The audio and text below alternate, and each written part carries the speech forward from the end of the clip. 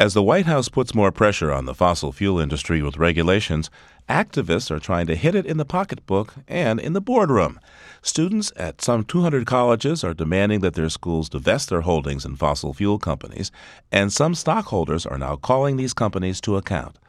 The Unitarian Universalist Association and the corporate accountability organization As You Sow have sponsored shareholder resolutions that ask energy companies to disclose their risk under stronger carbon regulation. Danielle Fugere, president of As You Sow, explains why shareholders need to know about what's called the carbon bubble. Recent reports say that we can only burn about a third of the current world fossil fuel reserves without moving into the arena of climate catastrophe. Companies are valued on how much fossil fuels they have in the ground. Essentially, if you regulate fossil fuels, you will not be able to burn all of those reserves. That means these companies are overvalued. There's a bubble, much like the housing bubble.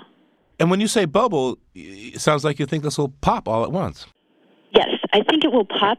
It may not be all at once, but it will happen very quickly. And we think within the next 5 to 10 years, we'll start to see major carbon regulation. And that means that these companies will be devalued significantly by a third, 40, 50, 60%, some reports have said. If they can't sell their oil or sell their carbon, they can't use all of the infrastructure that they've put money into. What happens to all of the people who have invested in those fossil fuel companies? Essentially, it's a house of cards that comes tumbling down. So what's the thinking behind the carbon bubble shareholder resolutions? It simply asks that these companies do a report and look at what would be the impact of carbon regulation. Look at their long-term and short-term financial and operational risks and describe a range of scenarios in which some of their reserves are at risk of becoming stranded and what they plan to do about it. Are they diversifying? Or are they continuing to invest more and more money and capital in these fossil fuel reserves? And you filed this resolution involving a company called Consol. What is Consol?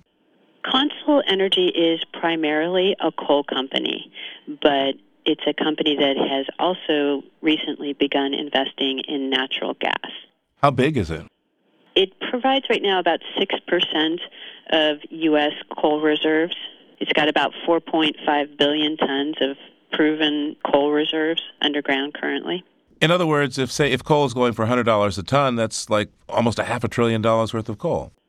That's right. We're talking some very, very large numbers, and this is just one coal company, and this isn't even the largest by any means in terms of fossil fuel companies or even coal companies. How is the dialogue with Consol going?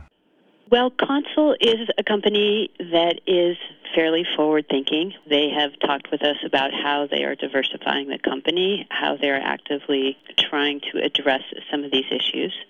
They have not yet agreed to actually do the reporting that we've asked for.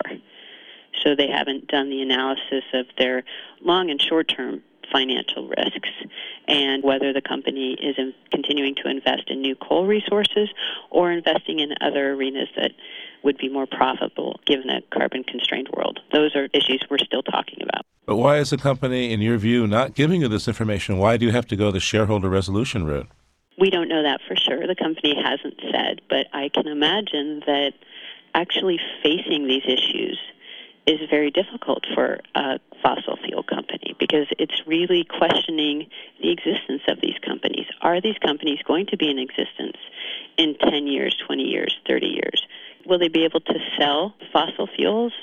And if they can't, what are they going to do about it? So these are big questions. These are important questions. And frankly, I don't think any of these companies want to address these risk scenarios and put them on paper.